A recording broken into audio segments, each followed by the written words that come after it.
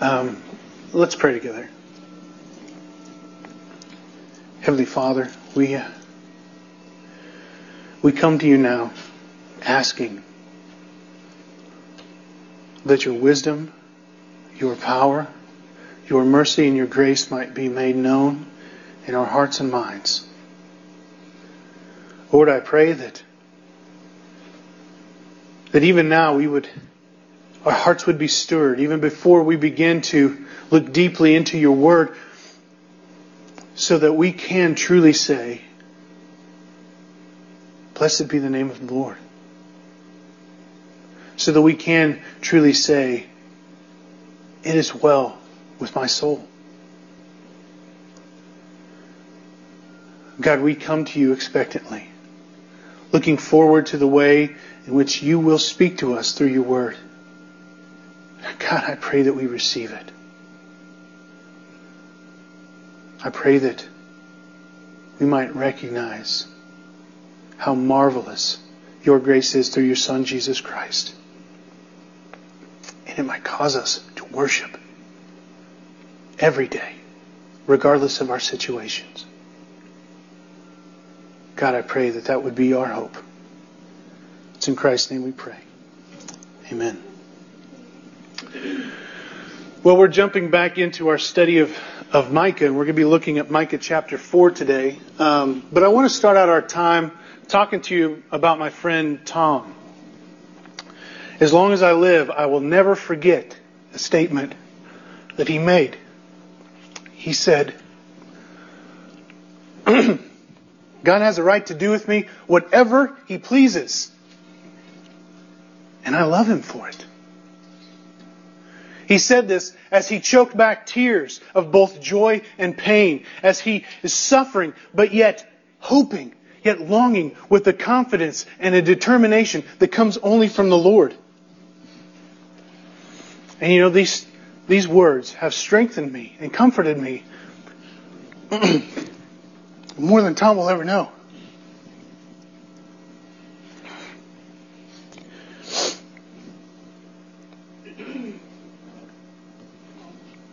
It's funny. I met Tom my first day at Southern Seminary. I was in Dr. Pennington's elementary Greek class, and I'm sitting in there, and this class is just filled with young, idealistic, big-headed, small-hearted, egotistical Bible college students who want to just conquer the world. And God love them. I pray that they do, you know. But it was just filled with these guys. And so I, the strapping 27-year-old with, a few years of ministry experience under my belt, I just thought this was a big thing. Like, look at me. I felt like the old man. I was almost the old man. There was one man that was much older than me. Much, much older than me. Old enough to be my father, older than me. And that was Tom. But Tom's age wasn't the only thing that made him stick out like a sore thumb. I mean, Tom also had this Amish beard. It's like, who wears that? And he wore flannel. And he had this sort of preachy command to his voice that, I don't know, it's something that, like, if you listen to him, you would think that's probably how Charles Spurgeon, the famous English pastor, spoke. And everything that came out of this man's mouth seemed to be absolutely profound. I was dumbfounded. I was intrigued by Tom. I was like, why the heck is this man here? And so obviously I wanted to get to know him. As I got to talking to Tom and I started learning about his life, I realized that Tom had served for almost 2 decades, as an elder at Bethlehem Baptist Church. That's John Piper's church, okay? You don't get to become an elder at John Piper's church unless you are a pastor, unless you know the Word, unless you are a theologian. And not only was Tom formerly an elder at Bethlehem Baptist Church, but he was also a very successful businessman. He worked for this technological corporation. He made tons of money. He had like 6,000 people underneath him. I mean, a huge deal. I mean, Tom was extremely successful. And so I always wondered what Tom was thinking as he sat in this class with a bunch of whippersnappers as we opened our foolish little mouths and tried to say something smart, But he never scoffed. He was always really patient. And in fact, Tom regularly mentored guys like me. Tom prayed with and for us. Like, I was in this accountability group of a bunch of young guys, and Tom would come, and he's like, I just want to pray with you all. I mean, Tom served. That's the kind of guy he was. Is. Before seminary, Tom's business had actually led him to New England. He was living in Minneapolis, and then he was transferred to New England, so he moved there. And he was shocked by the state of the church, or I should say the lack thereof. And though he had this life of wealth, of possessions, of comfort and ease, his soul would not rest. He was compelled to do something about it. And so he packed up his family and he moved to Louisville to go to seminary. Not because he needed to, but because he thought the best way that he could serve those people was by having an MDiv and a PhD. Because they thought a lot about education, and they didn't want to hear from anybody unless they had a few letters behind their name. And so he went to serve. Again, Tom's character was shining through. But about 2 years into his studies, into his MDiv studies, Tom was struck by this strange, debilitating disease.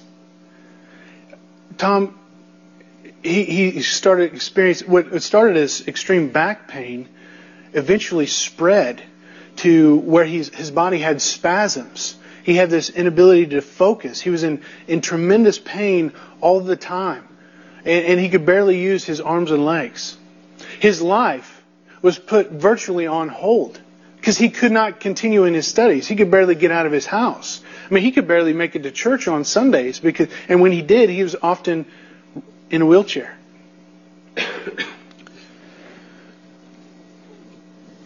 But occasionally, Tom would get an opportunity to preach and teach at Clifton, our home church, where he would have been an elder had this situation not happened to him. And when he would make his way up to the front, because people would always ask, he would tell them how he was doing, how he was getting along, and then he would say those words. God has a right to do with me whatever He pleases. And I love Him for it. You know, we may be asking ourselves, why would God allow this to happen to such a competent and capable pastor? Couldn't God use him more effectively as a church planter or as a pastor somewhere? I mean, if God has chosen Tom and God has given him this desire to go out and make His name known, why doesn't He do it? Why is Tom suffering like this? Why isn't Tom allowed to serve? Well, friends, God doesn't build His kingdom in the same way that we would. His plans are not our plans. His thoughts are not our thoughts. He doesn't use the same means or the same materials that we would. And in fact, God's ways often include the suffering of His people. Yet we can rest assured of this, that those who love God, all things work together for good for those who are called according to His purpose. God has designed it so that adversity leads to His glory and for the good of His people. So today, as we look at Micah 4, we'll see that God offers a blessed promise of His future kingdom. But this kingdom will come through suffering. But yet His promise and His plan result in hope for those who trust in Him. God's promise, though fulfilled through trial, will result in abundant blessing. So with that, let's go ahead and read Micah chapter 4. It shall come to pass in the latter days that the mountain of the house of the Lord shall be established as the highest of the mountains, and it shall be lifted up above the hills. And all peoples shall flow to it, and many nations shall come and say, Come, let us go up to the mountain of the Lord, to the house of the God of Jacob, that He may teach us His ways, and that we may walk in His paths. For out of Zion shall go forth the law, and the word of the Lord from Jerusalem. He shall be judge between many peoples, and shall decide for strong nations far away. And they shall beat their swords into plowshares, and their spears into pruning hooks. Nation shall not lift up sword against nation, neither shall they learn of war any more. But they shall sit every man under his vine and under his fig tree, and no one shall make them afraid. For the mouth of the Lord of hosts has spoken. For all the peoples walk, each in the name of their God, but we will walk in the name of the Lord our God forever and ever. In that day, declares the Lord, I will assemble the lame, and I will gather those who have been driven away, and those whom I have afflicted. And the lame I will make a remnant, and those who are cast off a strong nation. And the Lord will reign over them in Mount Zion, from this time forth and forevermore. And you, O tower of the flock, hill of the daughter of Zion, to you it shall come, the former dominion shall come, kingship for the daughter of Jerusalem. Now, why do you cry aloud? Is there no king in you? Has your counselor perished, that pain seized you like a woman in labor? Writhe and groan, O daughter of Zion, like a woman in labor. For now you shall go out from the city, and dwell in the open country. You shall go to Babylon. There you shall be rescued. There the Lord will redeem you from the hands of your enemies. Now many nations are assembled against you, saying, let her be defiled. Let our eyes gaze upon Zion. But they do not know the thoughts of the Lord. They do not understand His plan, that He has gathered them as sheaves to the threshing floor. Arise and thresh, O daughter of Zion. For I will make your horn iron. I will make your hooves bronze. And you shall beat into pieces many peoples, and shall devote their gain to the Lord, their wealth to the Lord of the whole earth. First, God gives us this promise of His future kingdom. Now we've seen in the first 3 chapters that because of the sin of His people, God declared that His city, Zion, the city of God, a symbol of His dwelling with man, would be leveled. It's going to be plowed as a field. It's going to be a heap of ruins and become a wooded height. God would have the mountain of the house of the Lord destroyed because the people sought after idols. They sought after wealth and possessions. They abused the authority that God had given them. And they worshipped, they placed their hope in the symbol of God's blessing rather than in God Himself. But here in verse 1, we see a change occurring. We see something different happening. Now, God promises that He will reestablish His mountain in the latter days. This mountain of the house of the Lord, it represents God's revelation of Himself to man. It's a symbol of His divine presence, of His protection, of His guidance, of His rulership. It's meant to represent a gateway to heaven and the place where people come to worship God. And as Caleb has already alluded, he's talking about Christ. And though their sin would result in this removal, it's resulting in this physical representation of their separation from God and their inability to worship Him, God promises that He would one day restore it. He would one day reestablish Himself, His divine presence among them. And not only that, but it will be exalted. It will be lifted up above all other mountains, above all high hills. And what He's referring to here is that it will be established above every idol, above every high place of worship, above every other false religion. But this will happen in the latter days. It's going to happen in the future. A time in which God's divine presence is established here on earth, and in such a way that God's victory over every false thing will be seen, and as it says in verse 1, exalted on the earth. And like Caleb said, we have the benefit of having the Scripture. We have the benefit of having the entire Bible to be able to see God's timeline, His story of His unfolding plan to redeem His people. And so we can look at this and we can see that Micah is actually speaking of the coming of Christ. The coming of the Messiah was the most important event. It is and was the most important event in all of history. Christ coming 2,000 years ago was the beginning of this great last days of history. Let's look at a couple of texts just to prove it. Mark 1:15 says, the time is fulfilled. The kingdom of God is at hand. Repent and believe in the gospel. Or Galatians 4:4 says that when the fullness of time had come, God sent forth His Son. Hebrews 1:1.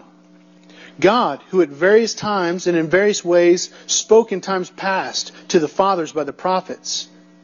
But in these last days, He has spoken to us by His Son. 1 Peter 1:20, He indeed was foreordained before the foundation of the world, but was made manifest in these last times for you.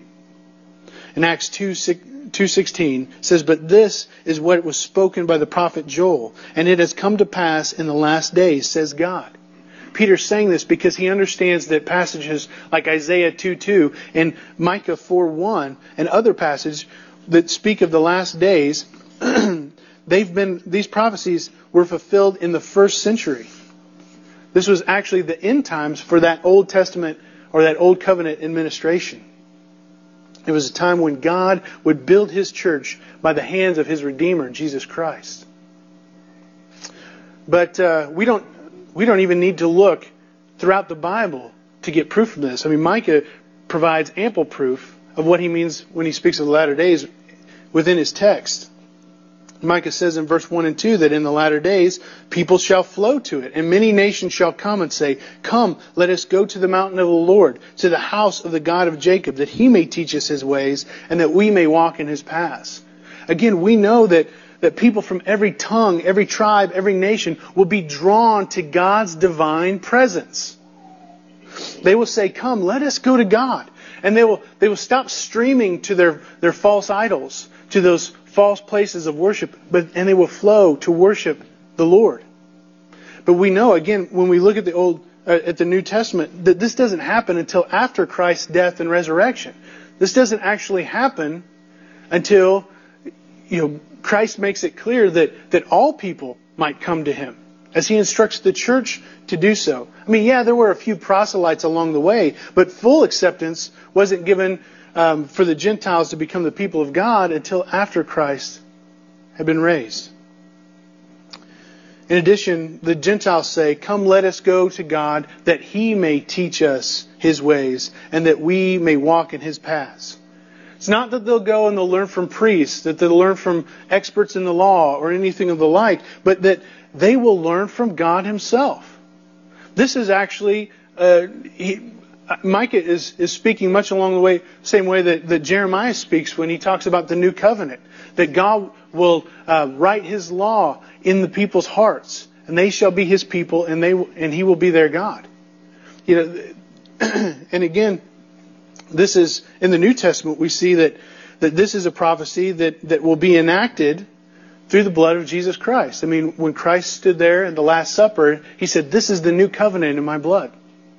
Or the writer of Hebrews affirmed that it was fulfilled in and mediated by the blood of Jesus Christ. Jesus is the one who came to instruct and to teach God's people to deny themselves, to take up their cross daily, and to follow Him. So if you're going to receive instruction from the Lord and you're going to walk in God's paths, you do it through Christ. But not only will Gentiles from every nation be drawn to the Lord, the word of the Lord is also going to go out. You see that in verse 2? It says, For out of Zion shall go forth the law, and the word of the Lord from Jerusalem. God's people are actually going to go on mission for God. They will not only shine as lights and be a means of instruction for those who come to them, they're also going to go out. They're going to take the word to the nations. And again, this is something biblically we don't see happening until Acts 8. Until it was persecution that caused the church of Jerusalem to spread out. And then as a result, the word of the Lord went on to Judea, Samaria, and the uttermost parts of the earth. So here again, Micah is looking forward to the coming of Christ. But God's future kingdom is not only a place of instruction, it's also a place of peace.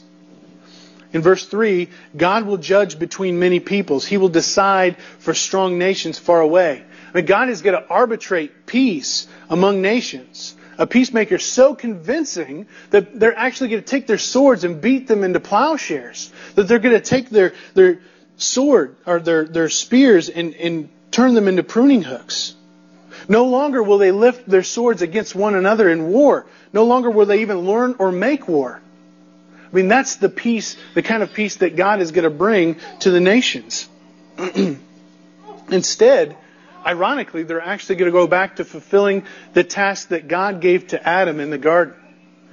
That they were to tend the garden. They were to seek God-given prosperity as they served as agrarians, actually, ironically enough. And this is why their swords are going into plowshares and their spears into pruning hooks. They will have that same confidence that Adam and Eve had before they fell into sin. They won't be afraid that somebody's going to make war against them. I mean, this is a small picture of a return to the Garden of Eden. Now, we don't have to look too hard in our world to see that this is not a complete reality, is it? I mean, though many times and in many ways, Christ's followers have been peacekeepers, and all of us who walk in Christ are to, as much as is humanly possible, as much as the Spirit leads us, we're to be peacemakers. But in reality, we look around and we see war everywhere. There is still destruction. There is still fear. The latter days, they haven't been fully consummated. And this is what theologians call already not yet, or the big word, inaugurated eschatology. That there's a period between Christ's first coming and the second coming in which the latter days broke forth, but they won't find their complete fulfillment until Christ comes again, until He returns. So again, we see how this is breaking forth. Micah is kind of looking at this entire period between Christ's first coming and His second coming as one point in history, but we have the perspective of seeing it as two different time periods. And this is breaking forth. This is continuing to expand. And this already not yet is everywhere in the New Testament. I'll just mention one example. Paul talks in Titus 2:11 through 14. For the grace of God has already appeared. Already, past tense. Bringing salvation for all peoples. Training us to renounce ungodliness and worldly passions. And to live self-controlled, upright, and godly lives in the present age. Right here and right now. Waiting. Future. For our blessed hope, the appearing of the glory of our great God and Savior, Jesus Christ, who gave Himself for us to redeem us from all lawlessness and to purify for Himself a people for His own possession, who are zealous for good works. And so you see in this text that there's this already not yet at work. God's grace has already been given. It affects us. It strengthens us. It empowers us to live godly lives in the present age as we wait for that future coming of Christ in which our salvation will be fully made known. So this is the way that the Bible works. So this peace, it's brought forth, it's come forth in Christ, but it hasn't had its full effect and won't until Christ ultimately returns. But we can take real confidence in this. We can have the same confidence that Paul had in Titus. And that's the same confidence that we see Micah saying in verse 4, where he says, for the mouth of the Lord of hosts has spoken. I mean, Micah says this and he's saying, this is as good as done. This is a sure thing. You can take confidence in that. Therefore, he says that in the present, in verse 5, all peoples walk in the name of its God, but we are to walk in the name of the Lord our God forever and ever. Because God has made this promise of a future kingdom in which He's drawing people to Himself, in which we go on mission for God, in which He's going to restore the mountain of the Lord and bring a remnant into Himself. We take hope, and that affects the way that we live in the present. And so I got to ask you, is this your hope? Is this ultimately what you're longing for? Does the promise that God made of His future kingdom affect you today? Does it change the way that you live? Does it change the way that you do things? Do you find yourself believing this and participating in God's unfolding mission? Do you find yourself zealous to share this hope that you have? Or are they just words on a page? God's point in giving us these sweet and precious promises is so that it would motivate us today to be those who proclaim the truth, to be those who seek and promote peace, to be those who walk humbly and faithfully with our God. They're to cause us to set our minds on things above, not on earthly things. so that we might long for the day, as we just sung, where our faith shall be made sight. But until then, it's not always going to be sandy beaches and golden shores. God's purpose to redeem the people of His kingdom will go forth. Second, even if He necessarily afflicts us. In verse 6, God gives a description of the remnant. He says that in that day, in the day in which He reestablishes the mountain of the house of the Lord, He will assemble His people. He will gather His remnant, the remains of those who call themselves the people of God. And He describes them as lame, as those who are limp, as those who are crippled. God says that they have actually been driven away from His presence and from His blessing. They had been cast off. They had been thrown out. They had been banished. These were the people that God would reestablish His kingdom with. These are the people that God would create a strong nation with. But I want to draw your attention to verse 6. Let's look at it here. The reason why they're lame, the reason why they've been driven out, the reason why they've been cast out and afflicted, He says, because He's done it. He says, and those whom I have afflicted. It was God that made them lame. It was God that banished them. It was God that drove them away from His presence, away from His blessing. God doesn't excuse Himself, and He doesn't blame it on something else. God stands here and He takes full responsibility. He says, the reason why you have suffered this affliction is because I have done it. I've done it. But friends, I want you to think about something. God did it for a good reason. God did it so that there would be a remnant. God does it so that He can bless. A.W. Tozer wrote in The Pursuit of Man, a book that I highly recommend, the experience of men who walked with God in olden times agree to teach that the Lord cannot fully bless a man until He has first conquered him. The degree of blessing enjoyed by any man will correspond exactly with the completeness of God's victory over him. He adds a few pages later that God rescues us by breaking us, by shattering our strength, and by wiping out our resistance. God cannot bless a man until He has hurt him deeply. These are heavy words. But if we look biblically, we see that this is consistently the pattern. I mean, think about Jacob. In Genesis 32, Jacob, after striving really against God his entire life, finally recognizes his need to receive the blessing of the Lord.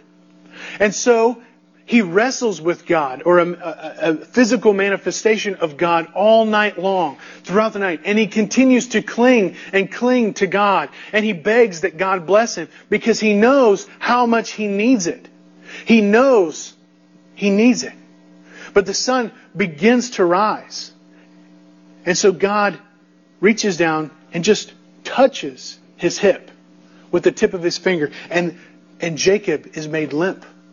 He's lame now. He'll never use that hip the same. It did break it, but it knocked it out of joint. It's unfixable. But God did that. He afflicted Jacob in that way for two reasons. The first one is that had the sun actually rose and had Jacob beheld the face of God, he would have been destroyed. And second, He did it so that He could bless him.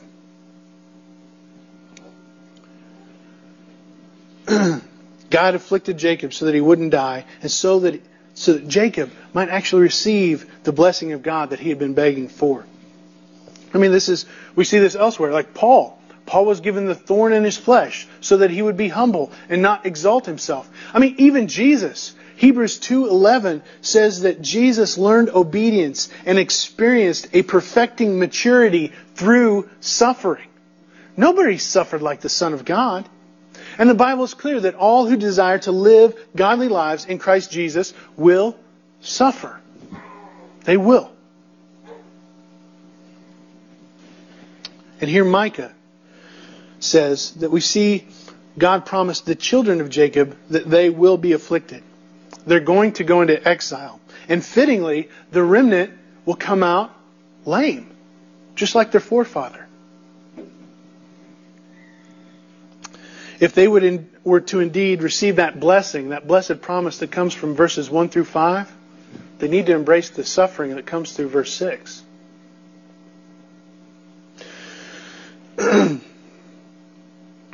To save His people, He must actually afflict them. Another biblical example, Psalm 118. This is a great psalm. It talks about how God continues to deliver the psalmist from his enemies. It speaks praise and adulation and thanksgiving all the way throughout it, except seemingly for one verse, verse 18.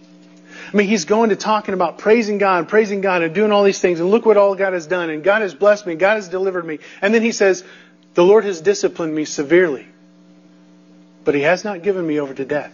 And then right back to praise. He continues right on. And you might think, that doesn't fit. But it does. It's consistent with the theme of the entire psalm. He's actually praising God for His severe discipline because it has not led him over to death. God disciplined him so that He could save him. God disciplined him severely so that he could have a small glimpse of what he actually deserved, what his sins actually deserved, and how deeply he needed deliverance, but also of how secure he was in God. God disciplined severely out of love, out of a desire to restore His people. Think about this. You go to your doctor, you find out that you have cancer. And the doctor tells you, we're going to have to perform surgery. It's going to be a bad surgery. And after that, we're going to have to subject you to a barrage of chemo treatments and medications. You're going to experience tremendous pain. You're going to lose a lot of mobility. You're going to be sick a lot. You're going to be weak. All your hair is going to fall out. And your life from this moment forward will never be the same. It's going to completely change. You will not go back to being who you were before you found out you had cancer. Is that doctor being cruel and sadistic because he subjected you to surgery, to chemo, to medications? Because he told you the truth? No. He's doing it out of concern for you. He's doing it to save you. And this is exactly what God is doing. When God says, I'm going to have to discipline you severely. I'm going to have to make you lame. I'm going to have to afflict you. He's not doing it because He's a cruel God who hates His people and wants to exalt in Himself, in His own sovereignty, His authority, and His power. No, He's doing it because that's what it takes to save us. That's what it takes to redeem us, to provide a remnant. The Bible is clear. God is gracious and kind, slow to anger, and abounding in steadfast love. Hebrews 12:6 tells us that God disciplines those whom He loves. He disciplines those whom He loves. There's a distinction between discipline and condemnation, between discipline and ultimate everlasting judgment. And we need to think about something for a minute. Do you realize that God doesn't owe you anything? You've sinned against God. Each one of us, every single one of us in this room have sinned against God. And sin is not something that's arbitrary, apart from God. It's active rebellion against God. It's sinning against Him in thought and word and deed. It's saying something untrue about God. It's an affront, a personal affront to His character. And God's goodness, God's holiness, His righteousness, and His love demand that He punish sin. We think about God as love, but do you realize that if God was not a just God, He would not be a loving God? You ever think about that? If somebody premeditates to murder your loved one, and they do it, we have this natural desire for justice. And if justice is not upheld, if God just looks at that and says, whatever, that's not loving. That's not loving you. That's not loving the person who this crime was committed against. No, I mean, if God's going to be loving, He has to be just. It has to happen that way.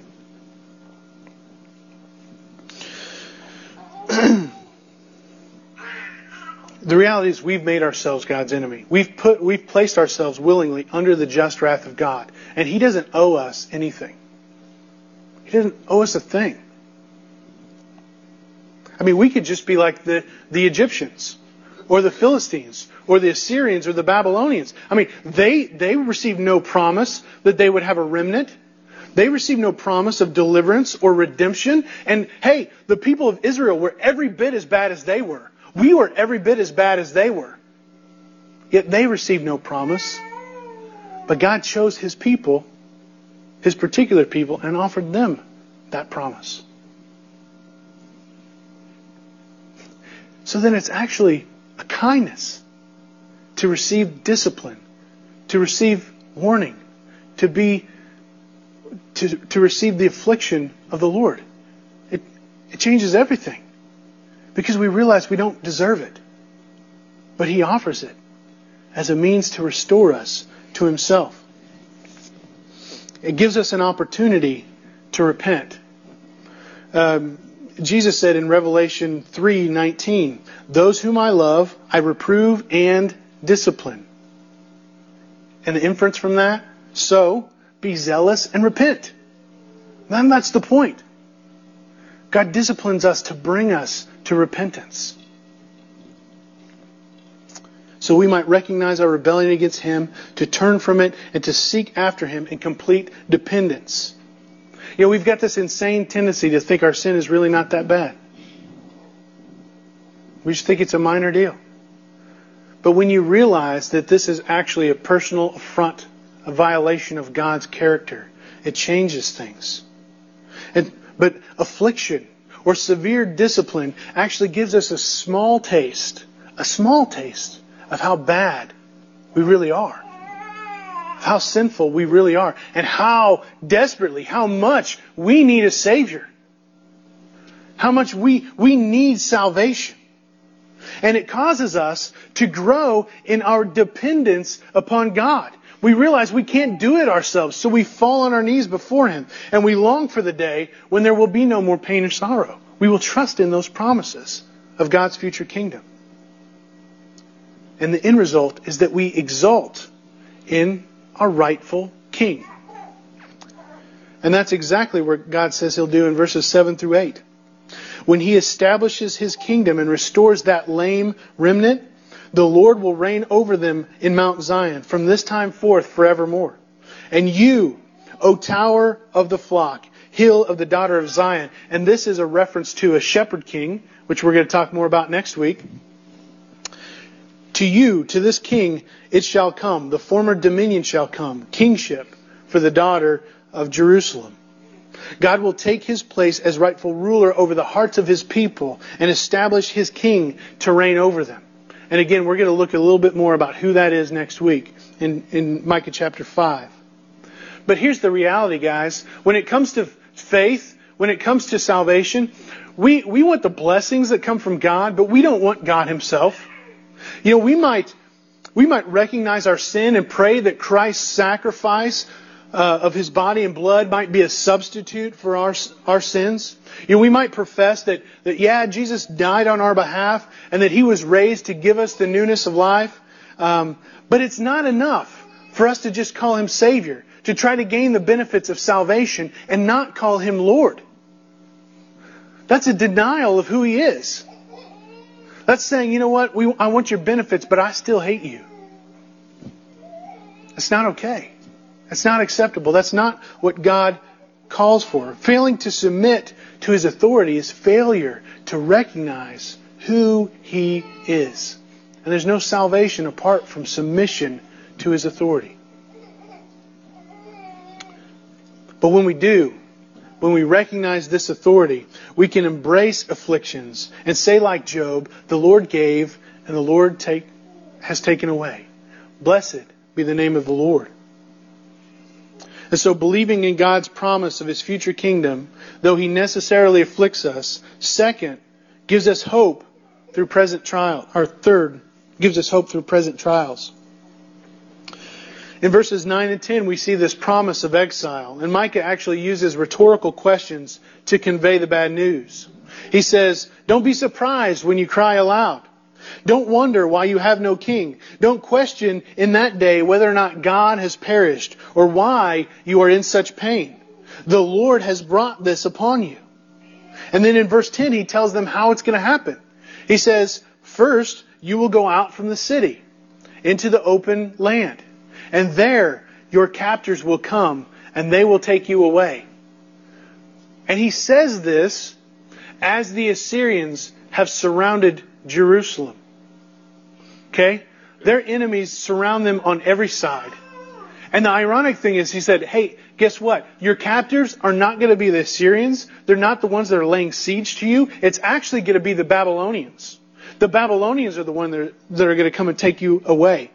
And this prophecy was fulfilled over 100 years later in 586 AD when King Nebuchadnezzar of the Babylonians destroys Jerusalem and returns with the Israelites as his captives.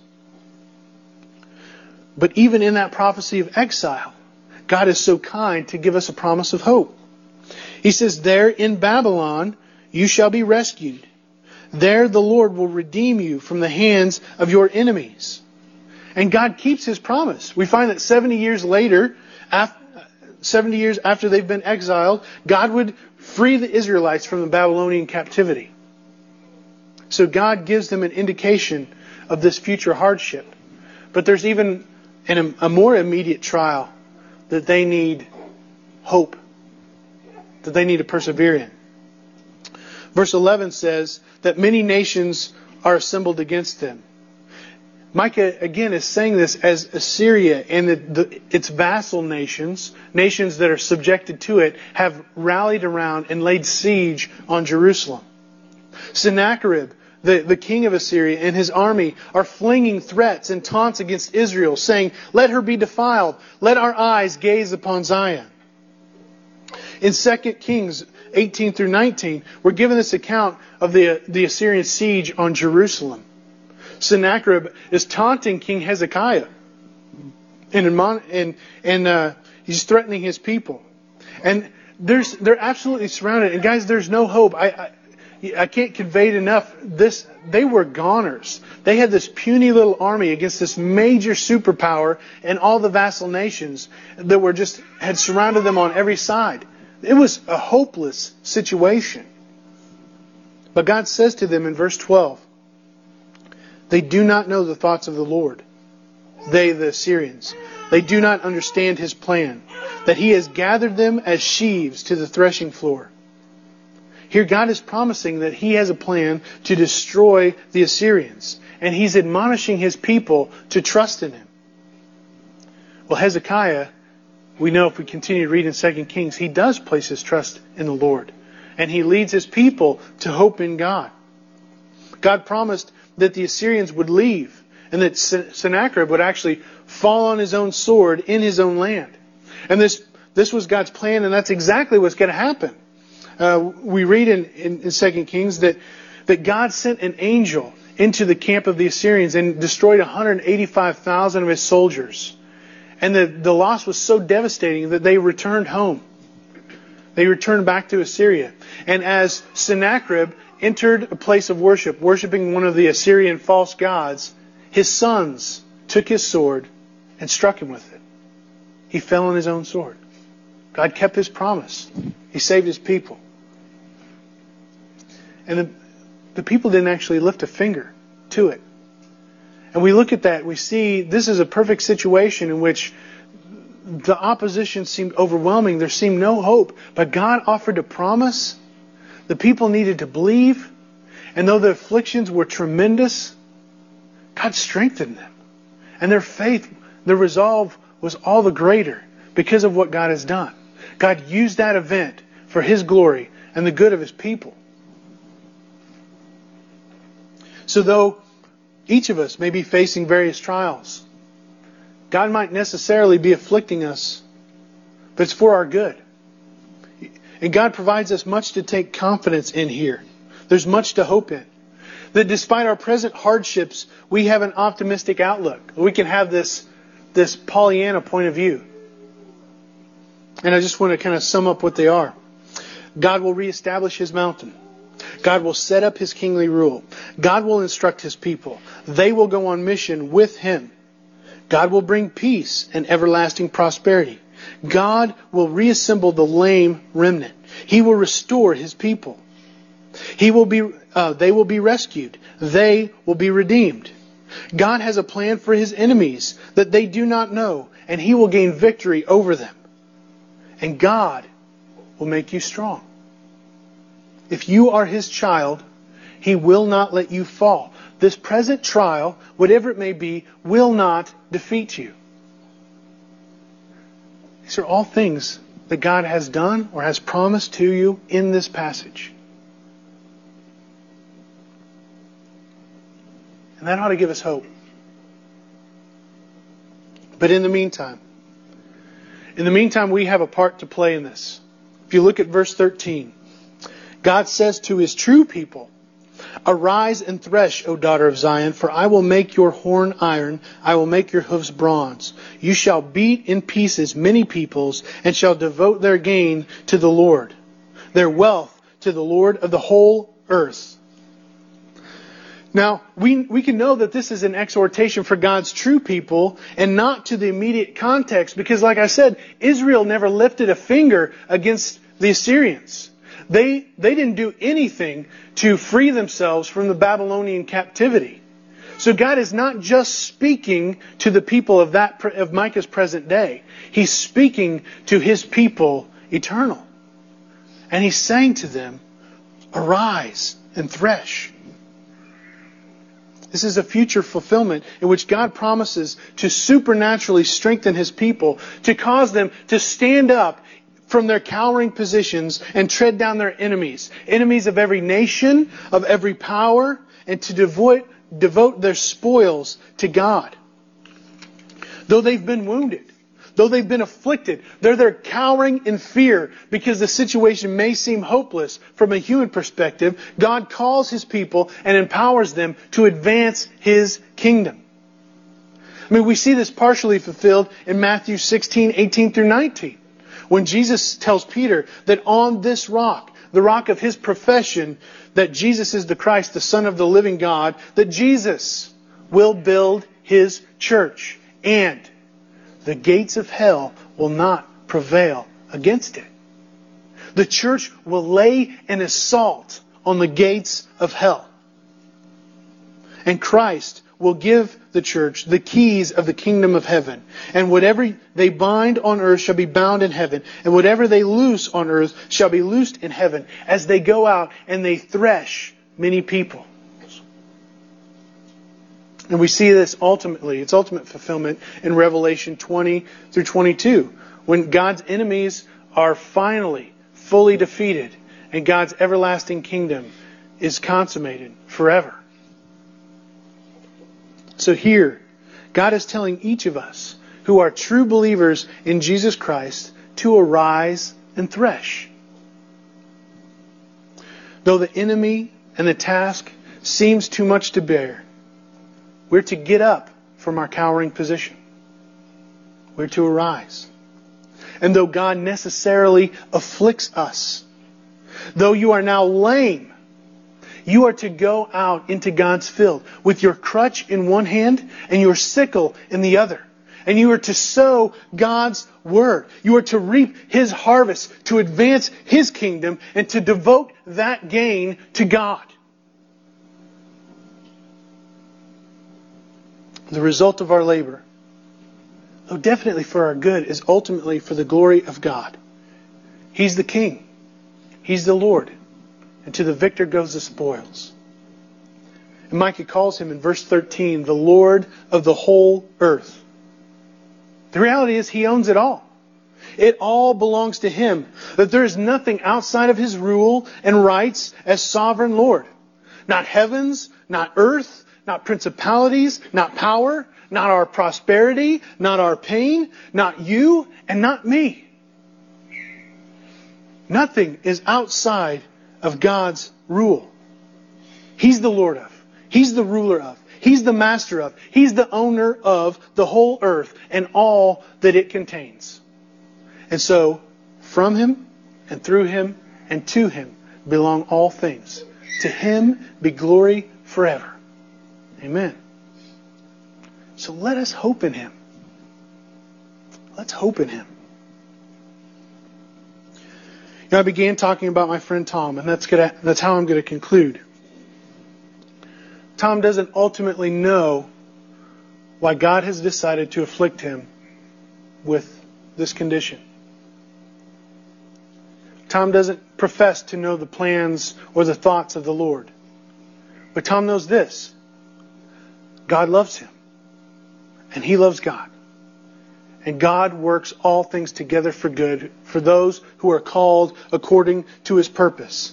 And so Tom longs for that future kingdom. Tom embraces his afflictions. And Tom hopes in God through his present trials. But he has noticed benefits. He definitely has. God has used Tom to teach many believers and future pastors, such as myself, about what it looks like to suffer to the glory of God. I can think about Tom's life, and I'm given a present, personal experience of what it must have been for Job to say, "The Lord gave, and the Lord has taken away. Blessed be the name of the Lord." I've seen Tom grow in his dependence upon and love for the Lord, and I can only give God credit for that. To see joy in the midst of suffering? Who's going to buy that apart from the work of the Lord? So Tom has been a display of 1 Peter 1, 6 through 7 to me. That in this you rejoice, though now for a little while, as was necessary, you have been grieved by various trials, so that the tested genuineness of your faith, more precious than gold that perishes, though it is tested by fire, may be found to result in praise and glory and honor at the revelation of Jesus Christ. And finally, Tom has a son named JT, who's not a believer in Jesus Christ. And before, when Tom's life was great, JT could say, "Yeah, why wouldn't you worship God? Look at all He's, given you."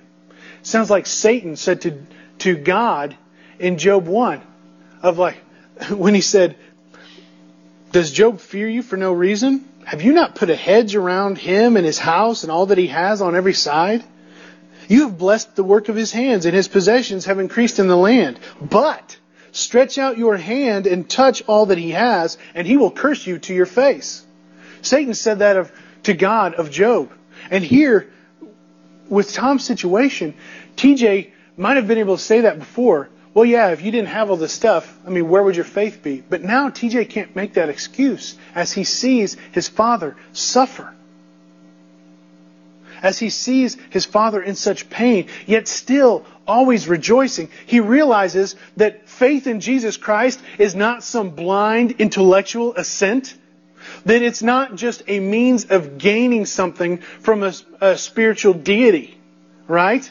That we don't come to Him just so that God will give us stuff. He realizes that there's a real and present power. And though JT has not brought himself to the place of faith, Tom stands as a witness, as a testament to the validity and truthfulness of Christianity, of what it means to be a follower of Christ.